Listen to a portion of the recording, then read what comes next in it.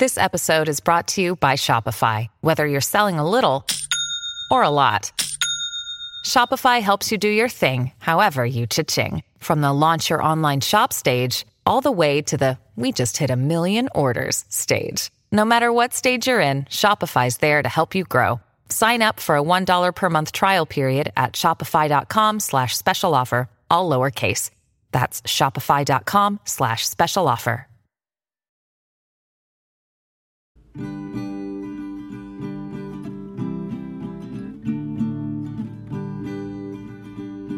Welcome to another episode of the Community Kids Podcast. I'm Evie Jones, and we don't have Jackie today because her computer gave her the screen of death. But our guest today is Hannah Wolfert. Hi, Hannah. Hi, Evie. How are you doing? Pretty good for a Tuesday, whatever day it is. Yeah, whatever day it is. I know, I thought it was Wednesday all day. That's always disappointing when you think it's later than it actually is. Yeah. Yep. I was like, oh, tomorrow's Thursday. We're moving right along. But it's not. Yep. Oh. Well, thank you for coming on. What drew you to come onto the podcast? Probably a number of things. I have been quite involved in multiple communities, actually, in the course of my life. And so I think I have some interesting experiences to share. It's been great to hear everyone else's experiences too, and just kind of want to add some of mine to the mix for those who may be looking for, another perspective to add to the experiences. Totally. Yeah. And I think it's interesting that you have been part of so many of the communities, especially because I know a lot of people's stories sort of involve one element or another that's kind of comparing their community to others. So I think that, that is really helpful perspective. So which community did you start in? So I was born in Ann Arbor, Michigan. So at the time it was the Word of God community. My parents were met and married in the Word of God in Ann Arbor. They both ended up in Ann Arbor in the 70s and joined community. My mom was at college at the U of M, actually met people from community in UCO like right away when she first came to campus. Oh, wow. And was pretty much involved from then on. And then my dad went to college elsewhere and ended up kind of hearing about community, being interested in moving to Ann Arbor to be part of it. Okay. So your parents kind of got into it, met in it, and then there's you. Yeah. So I was kind of a little bit of a part of kind of a baby boom. I would say a lot of my friends were like eldest children of couples that married in the early 80s. There were quite a number of us turning 40 this year. So we were not, the very first generation, but there was definitely a big wave of people whose parents kind of went to school in the 70s at Michigan and surrounding colleges and came in through UCO at that point as the community was sort of growing at that phase and kind of getting more established and bigger, much bigger. Yeah, that's really interesting. I never thought about that, how it was when it started and grew so quickly, there were so many marriages. Yep. And I know some people feel they were semi-arranged, others do not feel that, everyone's story is different, but of course that would lead to a lot of babies. Yeah.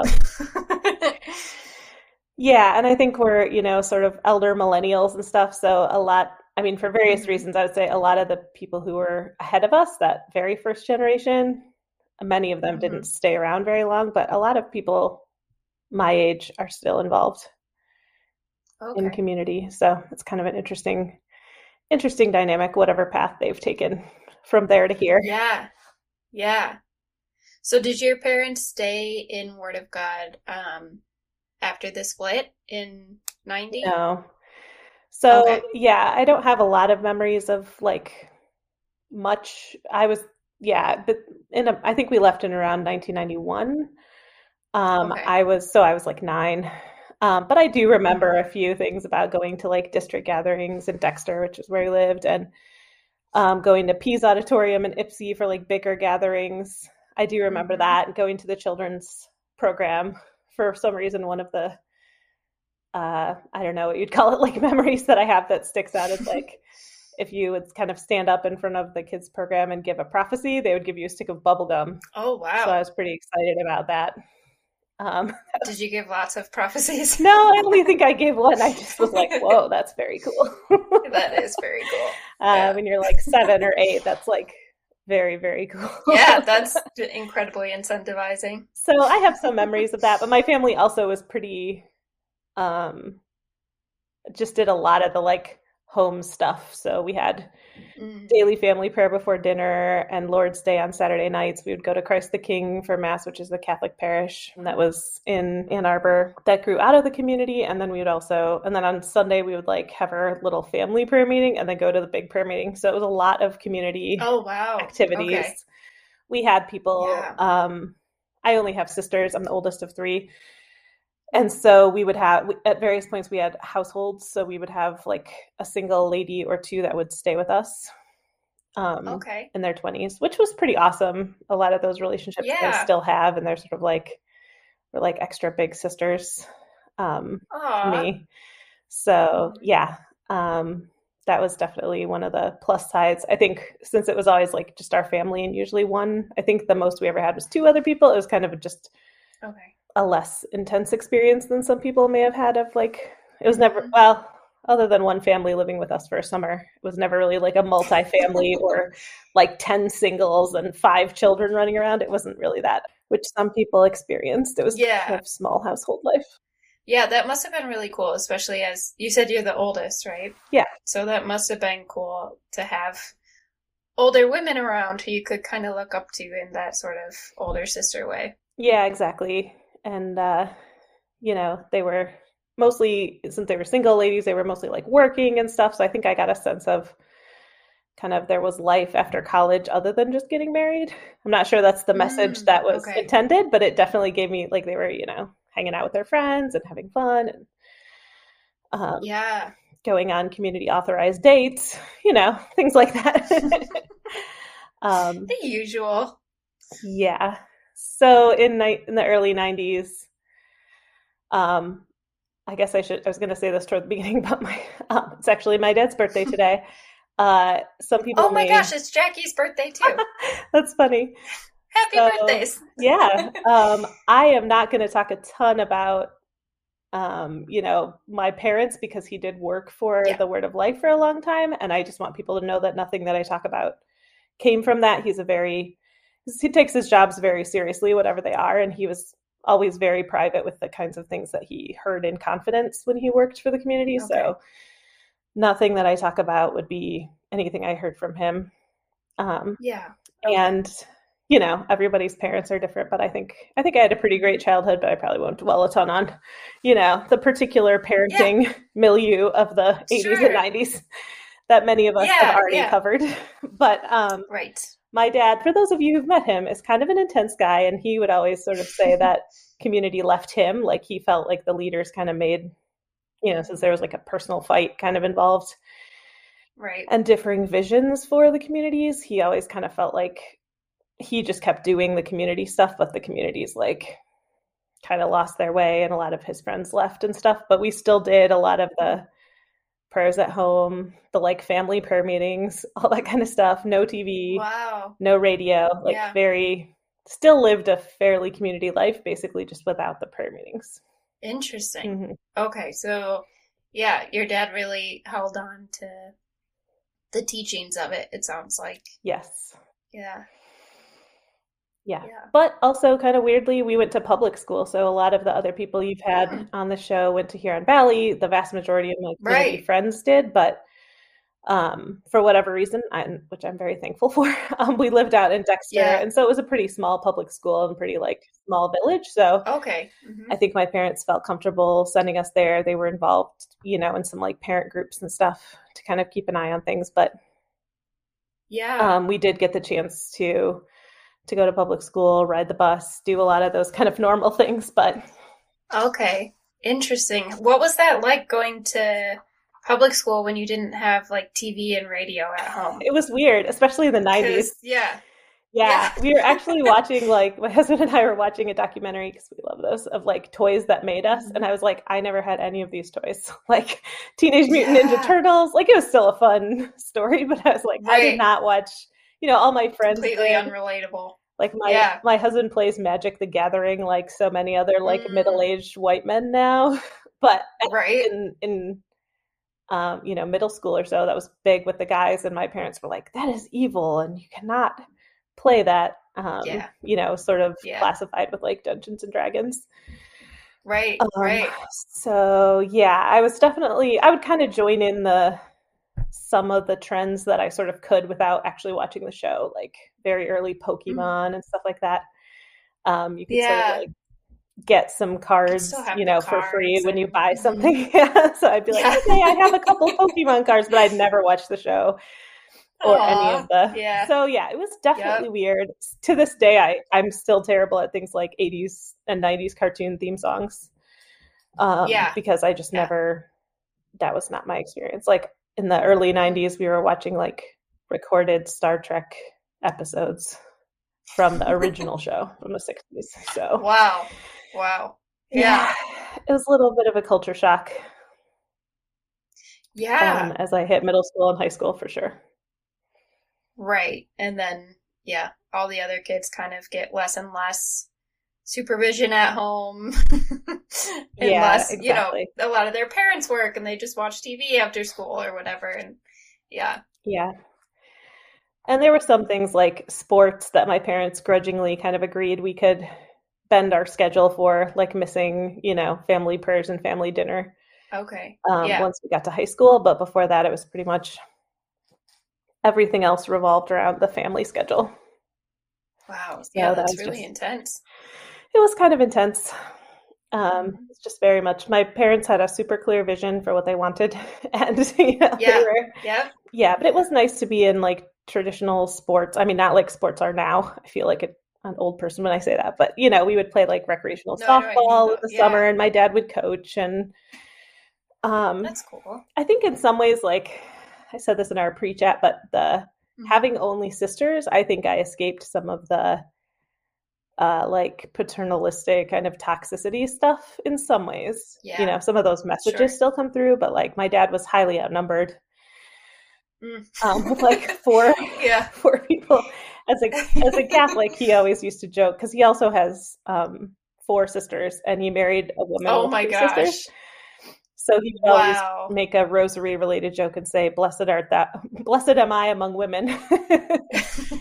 That was always his little That's silly funny. thing to say. Um, Aw. he definitely, but like he taught me about football. Finally he was like, "Well, I'm not going to have a son. I might as well teach somebody to enjoy football with me." So he would Yeah. like do the little Yeah. X's and O's, and we would listen on the radio to Michigan football. Aw. And my sister Martha's super tall, and so she played basketball for a long time, and that was always his sport too. So that was kind of what they bonded over. Okay. So there was, I would say, those we maybe had some extra opportunities to like hang out with our dad and do Yeah. some things that were maybe by community standards a little more tomboyish, simply because Right. we had Right. no brothers, and there was nothing that sort of feisty girl couldn't do in our family, pretty Yeah. much. Yeah. Yeah, that makes sense. You're like, well, I can do all of these things, and you're just going to have to deal with it 'cause this is what you have. Yeah, exactly. Yeah, that's cool. My parents were always very supportive of like being involved and doing stuff at school, and especially as I moved into high school, like Good. Hmm. they did give me a choice if I wanted to do something different. Some of my friends went to Washtenaw Technical Middle College, which had just started. Yeah. Then some people, I had a number of friends at Gable Richard. I don't know that any of us ever considered that as like a option financially, but I think Yeah. my parents would have let me like try for a scholarship or something if I really wanted to go. Yeah. But just wasn't really my style. Probably Hmm. ultimately a good choice for me. Yeah. So, yeah, Yeah, so I was in Yeah. theater. I mean, that was one of the weird things, like music for some reason. When I was growing up, we had a pretty locked down music situation, but once I got into middle school, they were like, "Oh, you can listen to the radio." And Oh, interesting. so I have this sort of funny like progression of music learning where I started with like soft rock stations and then like 90s pop, and then I sort of went back in time into like Yeah. classic rock. It's very weird. Yeah. Um, so, It doesn't sound weird to me. It makes a lot of sense to me. It's like, yep, yep. and the crazy thing is, my dad is a huge audiophile, and he had a bunch of like Led Oh, Zeppelin and stuff on oh, like what? reel to reels that he like threw away when he joined Community. Oh my gosh. Oh, So it's just odd. the amount of like vinyl and Yeah. photographs and things that I feel like were burned in that era. Yep. It's just sad. Yeah. Yeah. So it was, yeah, it kind of makes you realize how much your parents gave up. And Yeah. Hmm. they were definitely very passionate about what they thought was, right at the time. That's for sure. But yeah, we listened to musicals. We listened to musicals a lot. Yeah. And so, and for some reason, like musicals were fair game. Like, so freshman year of high school, I was actually the witch in Into the Woods, which is a pretty intense Oh, musical wow. for like a community girl. Like, Yeah.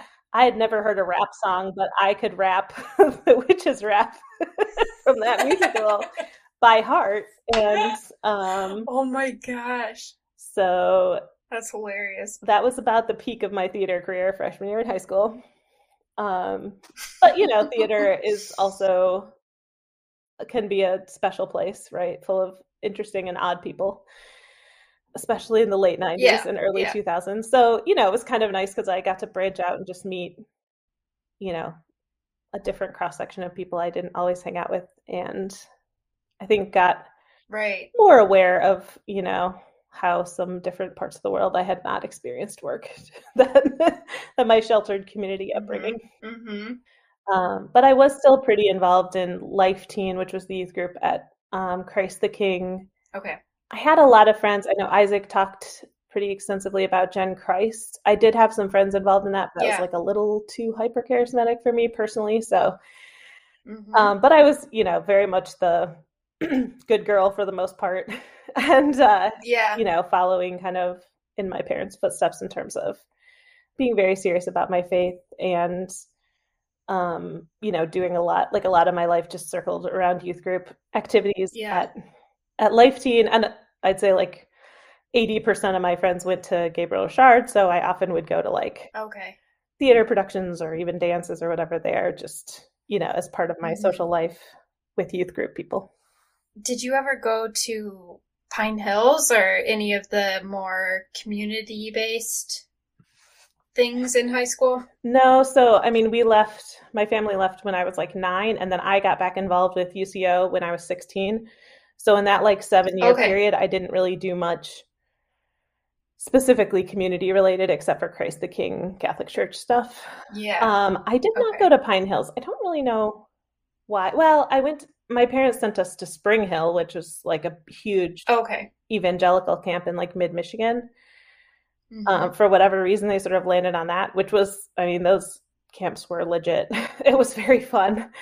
Yeah. Um, they had like archery and canoeing and all like camp things, but in a pretty like, it's kind of like a mega church camp feeling, like Okay. just like Hmm. thousands of kids wandering around. Um, Yeah. Was it charismatic?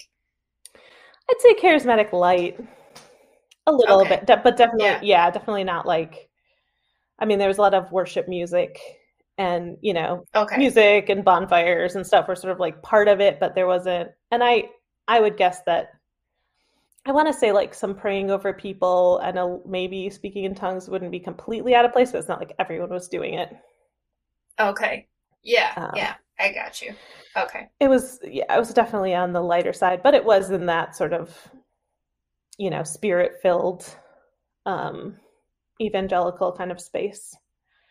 So yeah, Hmm. I think at that point my parents were pretty like, nope, you're not really doing anything officially community. Okay.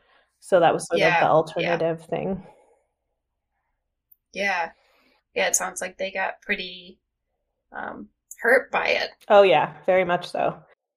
So when I was like 17-ish, I went to so another thing I did in high school is like Dexter was fine, but the academics were not that great. Now it's a really good school, but at the time it was, pretty small and rural and didn't have like AP classes or anything. And I was like, oh, maybe I want to go to a good college. Okay. So I did what was also kind of new at that time. I did dual enrollment. So even though I didn't go to Washtenaw full time, and I had a lot of friends there, and so I went to Washtenaw like half the day. So my junior year, I was at my high school in the morning and then Washtenaw in the afternoon. And then my senior year, I actually just took gym and choir, which were the only required classes I had left to graduate high school at Dexter. So I was at Dexter from like 8 to 10. And then I was basically free with like 3 college classes after that. So it was a good time. Senior year of high school was a nice time of life. That's very chill. Yeah, it was a good year. So I was like 1 foot out the door already. And so I showed up to, I guess I should caveat and say I did go to one Yes retreat, which was like the big community retreat, like my sophomore year of high school, I want to say. And so junior year of high school, I show up to my French class at Washtenaw Community College because the rule was you couldn't take any classes that were offered at your high school. So like they had Spanish and German. So I had to take like French. So I showed up to my French class at Washtenaw Community College, and there was still one of my best friends to this day. She's from the Jackson community, and I had met her on the Yes retreat, like kind of briefly. Yeah. And so she immediately recognized me, and that was like the beginning of, literally a lifelong friendship. So she was sort of like my big sister. So she was a freshman or first year student at that point. So she was a couple years older than me, and she was like, "Hey, you should come to UCO." At some point, like halfway through the year. And I was like, oh, okay. I was definitely feeling like sort of growing out of life teen, or just, things were changing and it wasn't like fitting my schedule as well. And I was kind of like looking for something a little more college focused or like life after high school focused. So I headed over to UCO and got pretty involved even as a junior, senior in high school, because at least at that time, like most people are under drinking age and stuff. So it was still pretty high school friendly in some ways. I don't think a lot of people from the youth group in the community were going there, but since I was technically a college student, interesting. I did a lot with them. So sort of through my junior year, and then especially my senior year when my schedule was basically a college student schedule, I got pretty involved with UCO. They also had a pretty big group of people from all over. So we had a couple of people from Jackson, Lansing. At that point, going to U of M, we had a lot of ex-community kids. Me, like a lot of people whose parents had left. In the split, but had come back to UCO when they went to college. So it was kind of an interesting, it was UCO was also growing quite a lot in the late 90s. And so when I joined in like 2000-ish, it was a decently sized group in Ann Arbor.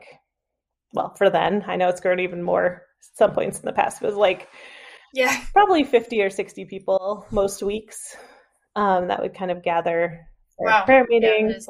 They were running courses. We would go out for ice cream or whatever wholesome thing after prayer meetings each week. And there was a girls' household or women's household, and they were just like 1 year older than me, most of them. So I would kind of hang out there sometimes between classes. So there was definitely a pretty big and growing kind of UCO contingent at U of M at that point.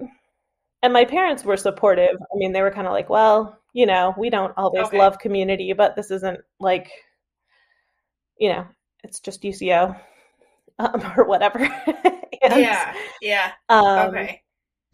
We're kind of like willing to support it.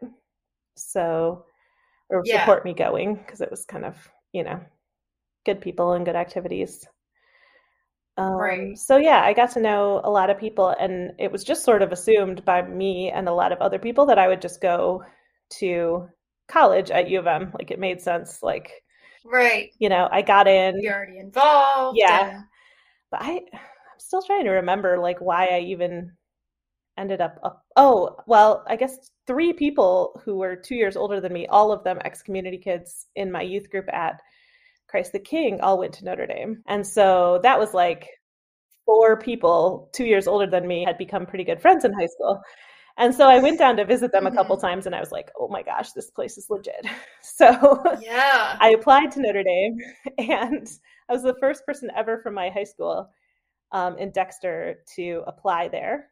Which is Wow. probably a good thing I didn't go to Richard because tons of people apply from there all the Yeah. time. But they actually called my high school and like got their like state registration number Oh and stuff wow, because because they hadn't no one had ever seen the applied. They accreditation were or like, anything is yet. this a real high That's school? crazy. But like, and also, I mean, academics were not that big of a deal. It was very kind of a sports and farming school. So when I took the national Right. tests, my parents were like, okay, you can go wherever you want, really. Wow. That's awesome. So I kind of narrowed it down to wanting to stay in the Midwest, but then Yeah. also being like, well, I mean, Notre Dame is great. And then I ended up landing a full tuition scholarship there, which is not a thing that Wow. happens if you live close to U of M around here. So I Right. was like, oh, that's That's amazing. a pretty good deal. And it's going to be hard to resist. So Yeah, I'd say. it was like Yeah. seriously April 20th or something, like not very far before the May 1st deadline. I like went back to campus at Notre Dame. And I was pretty concerned at the time about like what would the like campus and charismatic and Christian culture be like, because it is a much smaller school than U of M. Yeah. And so, and because I hadn't gone to Catholic school, I was like, oh, am I going to fit in, like with, it's like 60% Catholic Right. school kids. Yeah. And single gender dorms, some of that stuff. I was like, oh, is this just going to be like college Catholic girls' school? And is that really what I want? Right. Yeah, especially after doing like public school and then kind of starting college classes at a, public community college early. Yeah. That's almost like taking a step back into shelter. Exactly. Yeah, it is, because they do things like, guys have to leave the girls' dorms at midnight. Like, it's not Ave Maria type strict or Franciscan where you can't even like go into their dorms, but it's definitely, there were still some rules that were a little bit weird to me. Again, I was like a good kid, so I wasn't exactly planning to break those rules, but sure.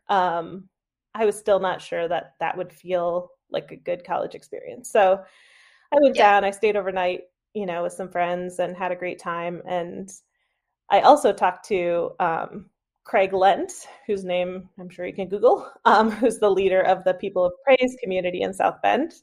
He's now the head coordinator of that community. Okay. And he is an engineering professor at Notre Dame. So there are quite a lot of members of the People of Praise community who teach at Notre Dame, including one who's now a associate justice of the Supreme Court.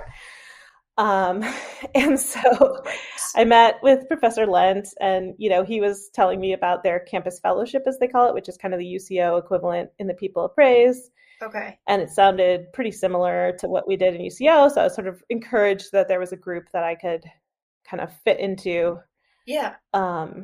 That would be similar to what I had been doing in Ann Arbor. Even though it was kind of a big leap to just leave all of that. That is. After like 2 years of mini community with UCO. Right. So yeah, at that point I took the plunge. I went to Notre Dame, which is great. I have never regretted that decision in my life. Yeah. I mean, sounds like you really had it set up for you, and how could you say no? Yeah. I'm glad you did it. It was really a great experience. Yeah. Having only sisters, like I loved I still love, just the single gender environment can be nice, everybody like wandering around in their pajamas and like, everybody has a chapel in the building, it just was kind of like, it does feel very sort of homey and comfortable. And there were social and academic and kind of football related traditions around each dorm. It kind of feels a little more like a college, a traditional college in like an English university like Oxford or something, It's like more of a yeah, living community, right, than with a small c, than like a typical dorm you would get at like Michigan. Not that that's bad, it yeah, just was a good experience for me. yeah, just different. Yeah. So you So went yeah, to since Notre we're mainly Dame. talking about community, yeah, Yeah. I jumped in also kind of like my mom. I jumped in like my first week. I went to this campus fellowship, which was the equivalent of, I don't know if we've spelled it out, but University Christian Outreach, UCO at Michigan. So I walked in and I was not the only new person. It's a smaller group. It was a smaller group, maybe like 30 people or less, 25, 30 people regularly. But my year, I guess I like to be at the top of the wave. There were 12 people, 12 community kids from the People of Praise that were also freshmen. So there was like quite a big wave of new people. So I felt in a good way, like somewhat, not alone, just showing up to this group where I didn't know anyone. But at that point, so then I like started learning more about the People of Praise. So when I say I have lived in different communities, not just within the Sword of the Spirit, but also a whole different group. For those who don't know, the People of Praise and the Word of God parted ways in the early 80s, I want to say, probably around the time I was born, really. So they, again, I think a personality and location and vision kind of difference. And I had heard of them, but I didn't really know. I don't think anyone in Ann Arbor really knew, like, what were the differences. There really wasn't much communication between the two. So it was a little bit of an experiment on my part, just to see what it was like. But a lot of it was pretty comfortable. Many of the same songs, older songs that had been written in the 70s and 80s were still, used. They also had a pretty prolific set of songwriters too of their own. So I like learned some new songs that were specific to the People of Praise. And we actually used to meet in this beautiful little room right above the South Dining Hall. So you could actually hear us like singing loudly across South Quad. That's funny. On any given Thursday night. At Notre Dame. Interesting. Actually, one of my good friends just walked in. She heard us singing and she just walked in, and that's how I met her. Oh my gosh. She just heard us follow the sound. What is going on? So People of Praise, a couple of things just to highlight about that experience for those who don't know much about them. In the 90s-ish, I want to say mid-90s, they had started a series, like a set of schools. So I think in Minnesota, South Bend, Colorado, maybe. They had 3 or 4 different campuses, Virginia. They had these Trinity schools. And so the people in my class had mostly gone through 4 years of high school at Trinity schools. So they had been in like intense community school environment, very much like a high school Huron Valley kind of thing, like pretty small classes, kind of classical curriculum. They're all super smart. I mean, they let like 8 people from the same tiny high school into Notre Dame. Like that's pretty rare.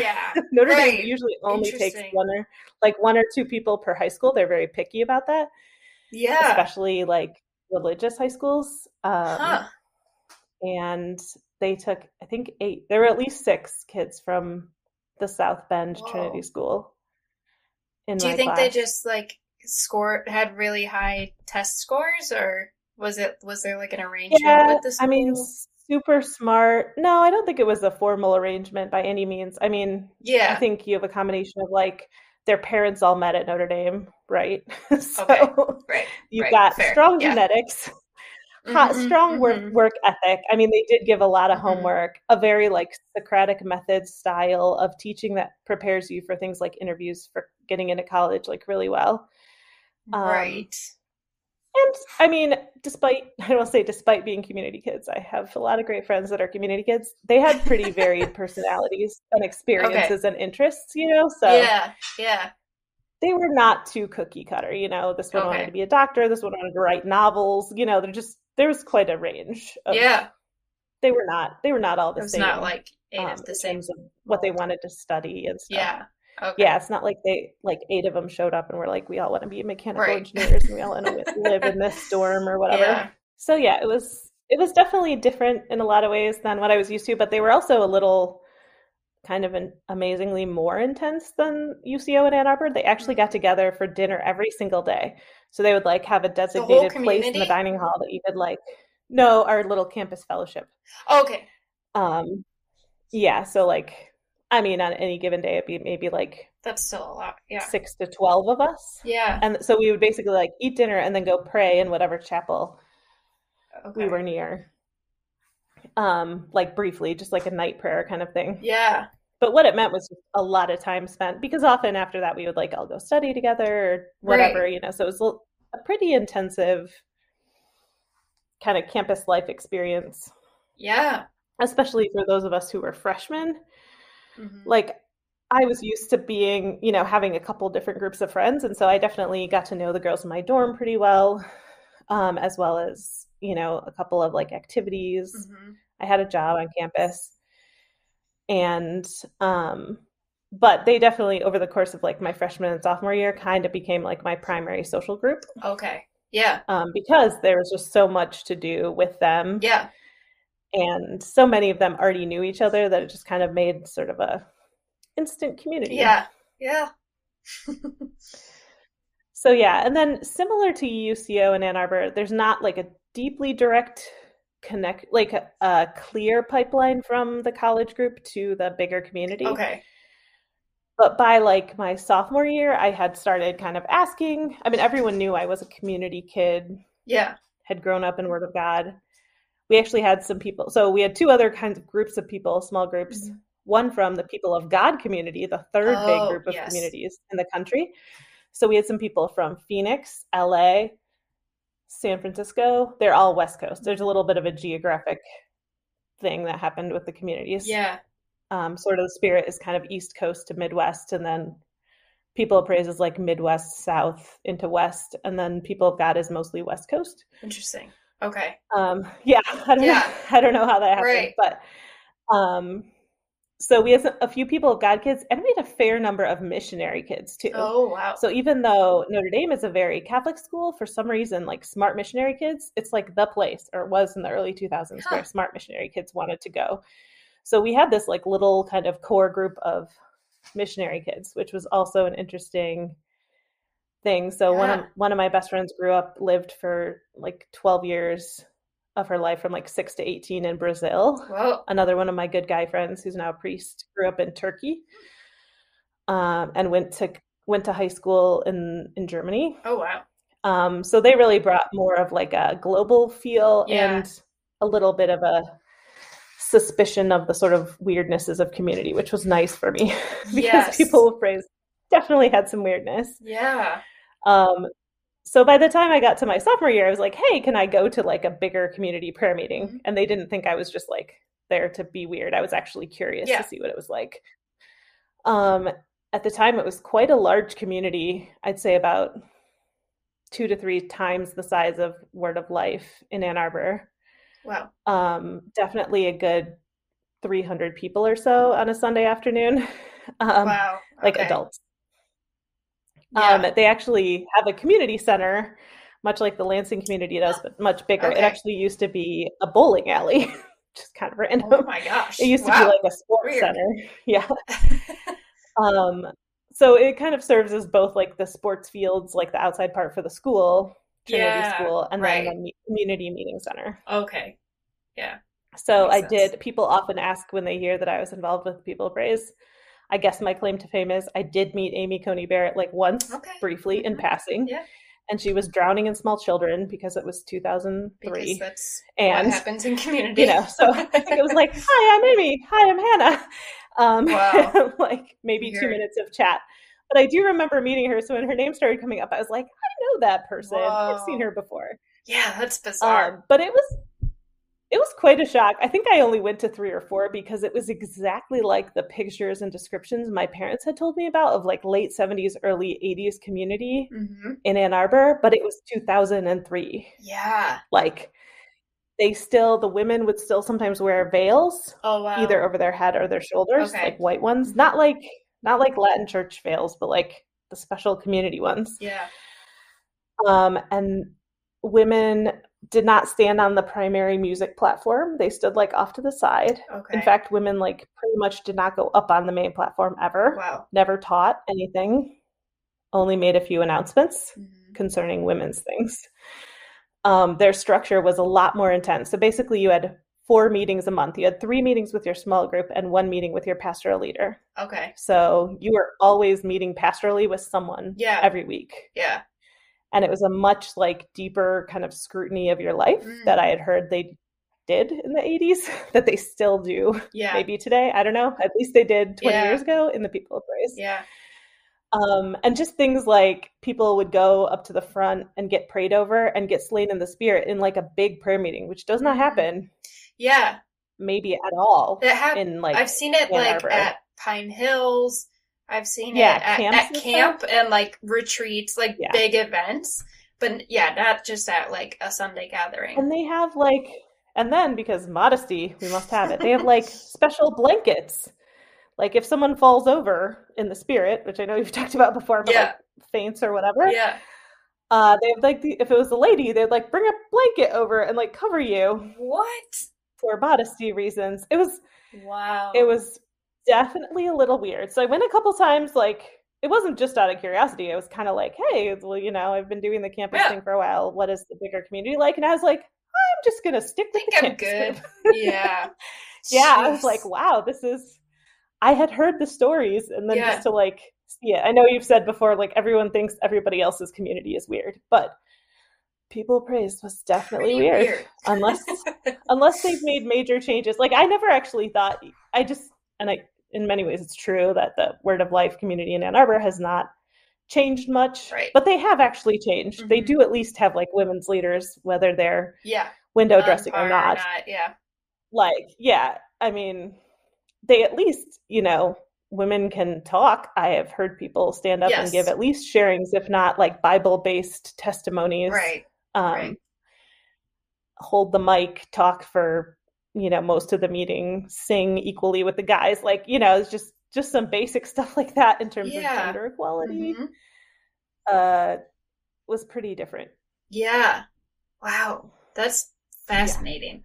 And it's interesting to me too, like I can see how easily that would happen also. Like if it's like not much of a stretch to be like, okay, now we're going to do these things. If whatever happened in terms of the split up, it's just like a little to the left. It's not like a totally different thing, And they never had the kind of split that we had in the 90s. So they just kept carrying on. Like, I do think that actually did force some people to like think about what they were doing and why in a way that People of Praise just never did. They have the same leaders for a long time, like at least, again, ostensibly the leadership of Sword of the Spirit turns over fairly often. Right. Wow. At least when I was involved in the early 2000s, like Steve Clark technically stepped down and gave presidency to someone else. And it was someone from the Middle East, which is, kind of a big deal from like a global community perspective. Right. So was still a man, of course. But of course. Yes. No doubt about that. Not that different. Yeah. So did you just kind of continue with the fellowship through college and then? Yeah, I continued through college. In my junior year, they were kind of like, hey, are you interested in joining like bigger community? Do you want to make an underway commitment? Yeah. And it's the same wording, but a different level of commitment in their community versus in the Sword of the Spirit. In the Sword of the Spirit, it's 1 year and you're like, right, that's like the free to go. The trial version, like, free trial. Yeah, it's like a trial run. Yeah.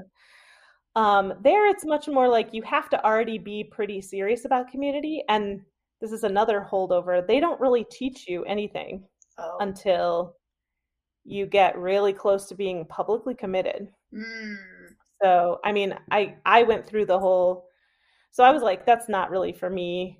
Yeah. I don't know what I'm going to do exactly, but if I'm going to be in a community, it's going to be Sword of the Spirit. Yeah. So I was like, thanks, but no thanks. And then they basically, I mean, since I didn't do anything like technically wrong, Yeah. I didn't get kicked out, but I definitely got like downgraded. Like I Hmm. tried to run for the board of the student organization, which should have been like a shoe-in Yeah. because I'd been involved for 3 years. And Yeah. they were like, You well, have you're all these not leadership skills underway. and experiences and So, yeah, wow. like you're not underway. And I was like, seriously? Like these are my peers that I've hung out with for 3 years. Like Dang. you're gonna not let me be like vice president or some honorary title basically Yeah. because I'm not underway in the community. That definitely left like a sour taste in my mouth. Yeah. Yeah. So things went a little bit south with a lot of those people, and I'm not much in touch with them Mm. because their lives are just completely obsessed by community. I mean, when you have to meet, multiple times a week, Yeah. and I mean, you have nothing else in your life. Yep. Really, multiple ones of them had fairly arranged marriages in like Yeah. the 2010s. It was Wow. definitely like, you know, I'm looking for a wife. A few months later, they're engaged to Jeez. some person Yeah. from one of the other communities. It's like, okay, Ugh. especially the guys. Yeah. Because of the St. Mary's split, like there were 5 or 6 girls at St. Mary's. So there were like more guys from people appraised at Notre Dame, which was Okay. kind of That's just sort of how it happened. the split. Yeah. Wow. So I was like, sayonara. Yeah. Uh, and actually, for various reasons, long story short, ended up hearing that there was a job to work on staff for Koinonia, which is the third college outreach in Right. London. And I was like, oh, that sounds like fun. I don't know what to do with my life, so why don't I move abroad and work Yeah. for college outreach? Because I've been doing this college outreach thing as a student now for like 6 years. I Yeah. think I'm pretty solid. Hmm. So I got the job. Um, and also it was a great life choice. I had a lot of fun. Yeah. In many ways, despite the fallout later, the Hmm. London community was by far my favorite. Much smaller, but much more cosmopolitan. Right. That proximity Um, to a really big they city, I'm lived sure. in a neighborhood. Yeah, and in Yeah. in a really nice part of a really big city because where they Okay. bought that was far on the edge when it was the 80s is now like prime real estate. In Oh, fact, okay. so much so Wow. they recently moved the community out of London because no one under like 50 can afford a house Oh, in the wow. community cluster. Yeah. That's crazy. So they did all live in a, or not all, but a number of them lived in a cluster, which I was a little like, Okay. which means like living near each other. But in London, there's so many houses and it's so densely packed that it would be like community family, three not community families, another community family. So there was Okay. plenty of other people around. It did not have the same vibe as some like a Mary Street in New Yeah. Jersey where every Yeah. house is owned by community people. For It did example. not that is not my vibe. Yeah. And that was not Yeah. how it was in There's London. that street in And Lansing. some There's families lived neighborhoods in Ann Arbor. Yeah. elsewhere. Yeah, it Yeah. was not yeah. Um Neighborhoods which shall not be named in Ann Arbor. Yes. Yes. So, my family had not grown up in a cluster Yeah. specifically. I mean, we had good community family friends nearby, but I really liked that. So the first year I lived in a household in the cluster, which was kind of cool and something that probably doesn't happen very often because one family was actually in Russia, long story. Oh, And they wow. basically like gave us their house for the year. So we Whoa. had 7 That's girls cool. from 6 different countries um, living in household in this like big Wow. old Victorian brownstone. Um, That's wild. it was great. It was really fun. It Yeah. was a That's a challenge, cool especially being experience. on staff with, so being like a Oh role my model gosh. to all these Yeah. people. But it was a great Yeah. experience. Yeah. Wow. Um, I know you worked with Jamie Treadwell, but you're kind of not wanting to get into that too much. Is that right? I can mention it. I don't mind. I mean, yeah, it's my second Yeah. year. I guess I can tell my little gender equality story. Yeah. So, Yeah. yeah, I think people are aware. I don't know how much people are aware, and I'm not going to go all the way into it, but there is a civil lawsuit that's been filed against an assortment of leaders in community. And when I looked at the list, I've pretty much worked with all of them in some Wow. capacity. So Yeah. that was pretty shocking. Yeah. Um, so Jamie Treadwell was one of the servants of the word. I think you've mentioned that before, but it's like a celibate male Yep. brotherhood. And in many ways, they are like the backbone of a lot of the college outreaches. So um, a lot of times they sort of get assigned to lead or work on staff in the college outreach. So when I went to London, I was the only female staff worker in the whole European region Oh, wow. that was paid. I mean, the European communities are much smaller and they don't have almost any paid staff. Right. Okay. Um, so I was sort of de facto also like a regional Yeah. women's worker as well. I worked with like leaders from other groups, sort of supporting them and helping them, Mm-hmm. which was great. Mm-hmm. It meant like work trips to Poland, to Belgium, and Ugh, Belfast such and a stuff. So tough that was life. awesome. Um, yeah, it was really a good gig. Yeah. 2005 to 2007 too. So it was like Oh, wow. Yeah. before the world crashed and life was Yes. very good. Mm-hmm. Yeah, but the second year, so I had committed to a 2-year contract. And I was making like a entry level teacher salary in the US, like 20 something thousand Okay. dollars. But in London, that was half that Yeah. because the pound was 2 to the dollar. So like very, very Right. not Oh, much. jeez. And I was there Yeah. on a religious worker visa. And Okay. my coworker, the male staff worker who had been under like an affiliate, we call it, in the service of the word. So he's considering being um, becoming a servant of the word brother. He moved on to like the Okay. next stage of his training. So they had an open spot for a male staff worker.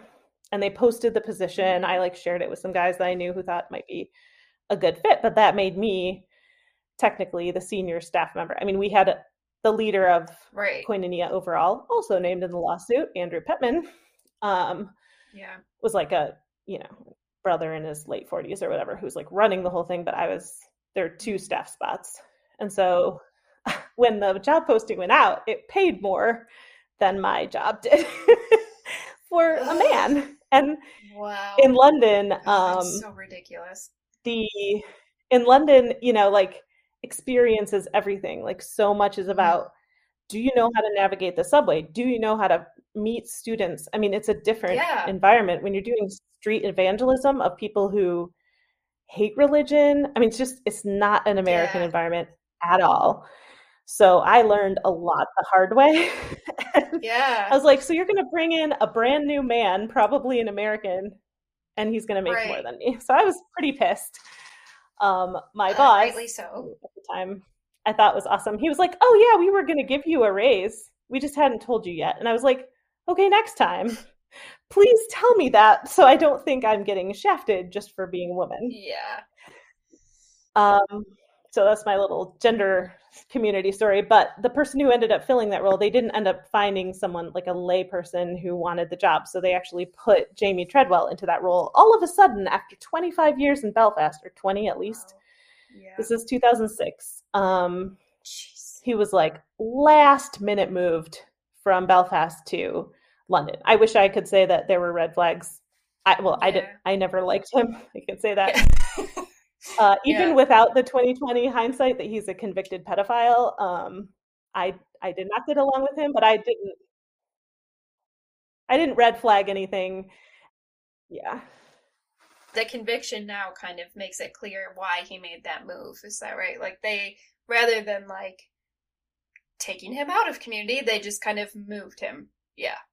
Yeah, they knew he was, or something big enough had happened over there that he was going to get in trouble, and he had this sort of spotless reputation as the founder of youth initiatives with another person who is now under investigation as a pedophile.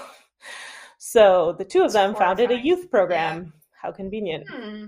But at the Yeah. time, they were really lauded for that, obviously, because it was all about, the troubles in Northern Ireland and stuff. And in reality, they just Yeah. went into Yeah. an area that was poor and underfunded and preyed on vulnerable children, Wow. which is distressing. Oh, it's disgusting. Yeah. So I did not, unfortunately, I mean, even with a small community, because I was, paid on full-time staff, um, wisely so, like the women in leadership were like, you don't need to do any other community service. So I I knew all the families, I knew all the girls. There are multiple girls, like Yeah. probably up to 10, that would have been in Jamie's like target victim age range, who are now in their 20s, you know. Yeah. So unfortunately, I fear many of them were victimized by him while I was there, which Mm. makes me sad to this day. Yeah. And I apologize to all of them that Oh, that happened. Especially because I have a daughter myself. It just breaks my heart. yeah, those poor girls. But, you know, the part of me that's like, well, I was completely separated from youth ministry and Yeah, I mean, it's hard in retrospect to hear didn't, those things and to know, yeah. like, oh, I was there. I wish I saw something. But, you were doing the best you could, and it wasn't on you to stop it. It's on him. And there were plenty of capable women, some of whom, including my pastoral leader, were trained to spot that kind of predator Oh, and jeez. didn't. So I don't feel Yeah. any excess guilt. I of Yeah. course feel sad that that happened and very, very angry at the Yeah. community Yeah. for allowing that. Yeah. I mean, Andy Repeatedly. Petman, my boss, I would have ranked him among like one of my best bosses ever. He and I got Wow. along really well. Yeah. He had traveled for like 20 years, Yeah. working for a petrochemical company, Wow. but he was pretty like worldly wise. But now, again, in retrospect, it's like the servants of the word always claimed that they like didn't let their brothers go places alone, right? There was supposed to be like accountability for them. Mm-hmm. They were not supposed to be like staying over at people's houses, which is where Jamie got caught finally. Oh, They were not jeez. supposed to be, doing extensive visiting outside the community. But Andy Yeah. traveled 4 or 5 days a week, and he traveled all over the world. He Wow. traveled I mean, he would tell stories about Oh going to boy. Tehran. Like he could go to both sets of countries. He could go to the oil Wow. countries like Yeah, I think Tehran Jess and Blatchley was saying Saudi that. Arabia Yeah. and yeah, and Yeah. Russia, as well as Israel and Lebanon. So there was definitely, he had Yeah, that's that weird. like carte blanche access, shall we say, and must have been pulling in. I Yeah. mean, 20 years in, Right. if he wasn't making half a million Jeez. pounds a year, he wasn't doing it right, right, in the Yeah. petrochemical industry. Right. Right. Totally. Yeah. Which Um, is also not a so he very was, community member thing. yeah, exactly. He was definitely in like, I mean, he was a chemical engineer, super smart person. And Okay. he was kind of going through his own transition, like going from that career to like leading a youth outreach or like a college outreach of Yeah, that's that's small, very like 20 people. So he right. was pretty like human about like that transition, and he was an excellent boss. And he actually mediated a lot of Hmm. the personality issues that Jamie and I had. I don't Hmm. At the time it didn't seem like he liked Jamie very much, but they were brothers, so like Yeah. Yeah. he couldn't, They had to kind of be really do diplomatic. much. But he's been the leader of the community and of the brothers there now forever. He's never been moved, right? Like that's one of those other things the brothers say, that they cycle people around every Wow. 3 years. Whether that's good or Yeah. not, I don't know. He's never left Yeah. London except for his training in Ann Arbor for two Oh, years. wow. And the Jeez. Servants of the Word is classified as a church, right, in both the UK and the US. So what that means, Wow. it means two things that are big. One, there's no tax, like there's a lot of tax exemptions and no publicly available financial information on them. Oh boy. So Yeah. those brothers in the UK are probably, I mean, that house they own, I want to say is worth multiple million pounds. It's huge. Oh, And jeez. but the other side of that is because they get tax breaks and status as a church, um, Yeah. they are mandated reporters. And that rule in Oh. the UK is much stronger than it is here. And I don't think they have the same Mm. statute of limitations. So Oh, while I wow. was definitely sad when I saw Andy's name on that lawsuit, I would have completely expected it, because if there's anyone who's the high priest of the London community and the London brothers, it's Andy. And if there's anything that went Mm. on that he didn't know about, I would be surprised. Wow. Yeah. Yeah. That's So just we'll see what will come horrifying. out in And all of but that. it's also like Hmm. Yeah, I know you were saying too, like it's hard not to have noticed, and but even like the way you're describing them is so on par with what makes pedophiles successful in what they do, which is that they're charming and they know how to work people. They know how to like make it seem like they just really love helping kids and whatever. Like the people in the lawsuit that I've known personally who are accused of things, I always looked up to them. I always thought they were like great. And there's part of me now that's like, oh, well, I was a little girl. Like, that's weird. That's super creepy. Luckily I was not one of the victims, but there were so many that yeah, to be, to create this system where they are able to perpetuate their disgusting behavior is, yeah, it's really horrifying. And I'm glad that it's kind of coming to light. Yeah, exactly. So at the time, I mean, still great experience. Glad I did it. In hindsight, it'll be interesting to see what happens to some of the people there. Mm-hmm. And it's been interesting to see what happens to all those kids, whether or not victims or not. But it's been interesting to watch which ones have stayed in community, which ones have left. Yeah. All of them have gone through UCO by now, that were kind of kids when I was there. And there's like new generations of babies being born. So it's a different, yeah. Yeah. If I had to live in a community forever, I probably would pick Antioch, but small communities have their own challenges as well. Yeah. But it was a great time. And I still have some very enduring friendships that I made there across the region, honestly. Yeah, that's cool. I actually just ran into one of them, one of the ladies I worked with. We both live in the US and we don't see each other very often, but we were both back in Germany. Oh. She's from there. I was visiting my sister who lives there in community. That's fun. And so it's just always great to see those people that you had such a close connection with.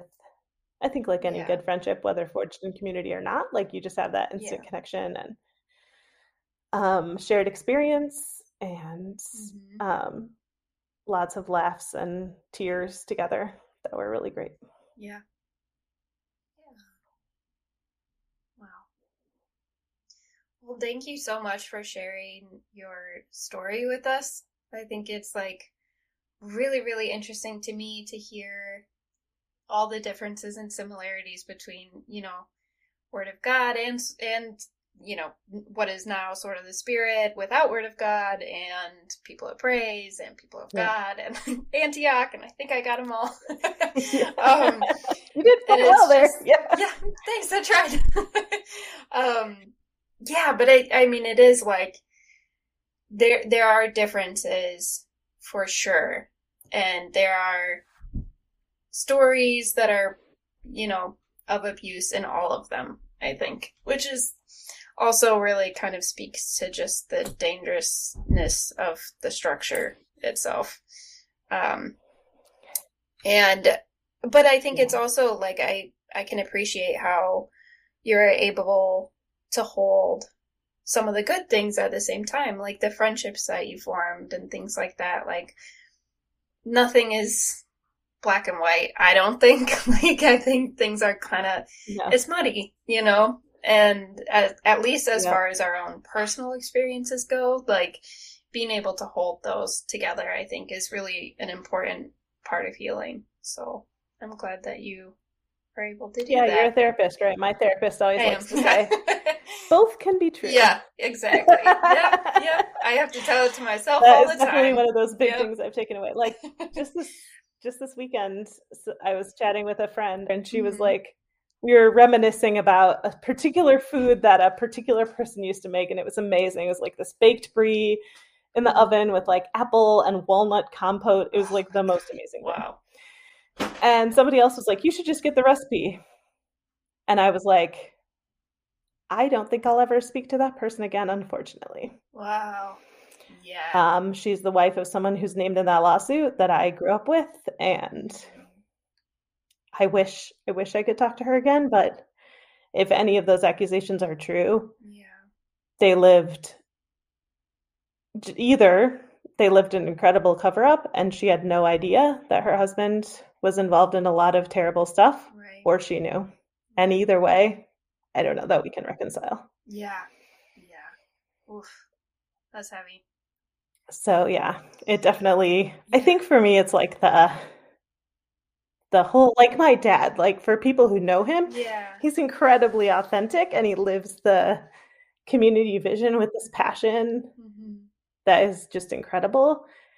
And that I saw that same passion in leaders who behind the scenes were paying money to basically pay off pedophiles or move them around, right? Like, how could they sleep at night? Like, with that kind of dichotomy going on, like acting like they're sort of God-fearing, charismatic, worshiping believers and leaders, and then like building that on a mountain of children's bodies. Like, what is that even? Like, that just blows my mind. Oh, that's heartbreaking. Yeah. I mean, there's got to be some really intense mental gymnastics to justify that behavior. Yeah, exactly. And I think I I am no longer involved in the Word of Life, haven't been for over 5 years now.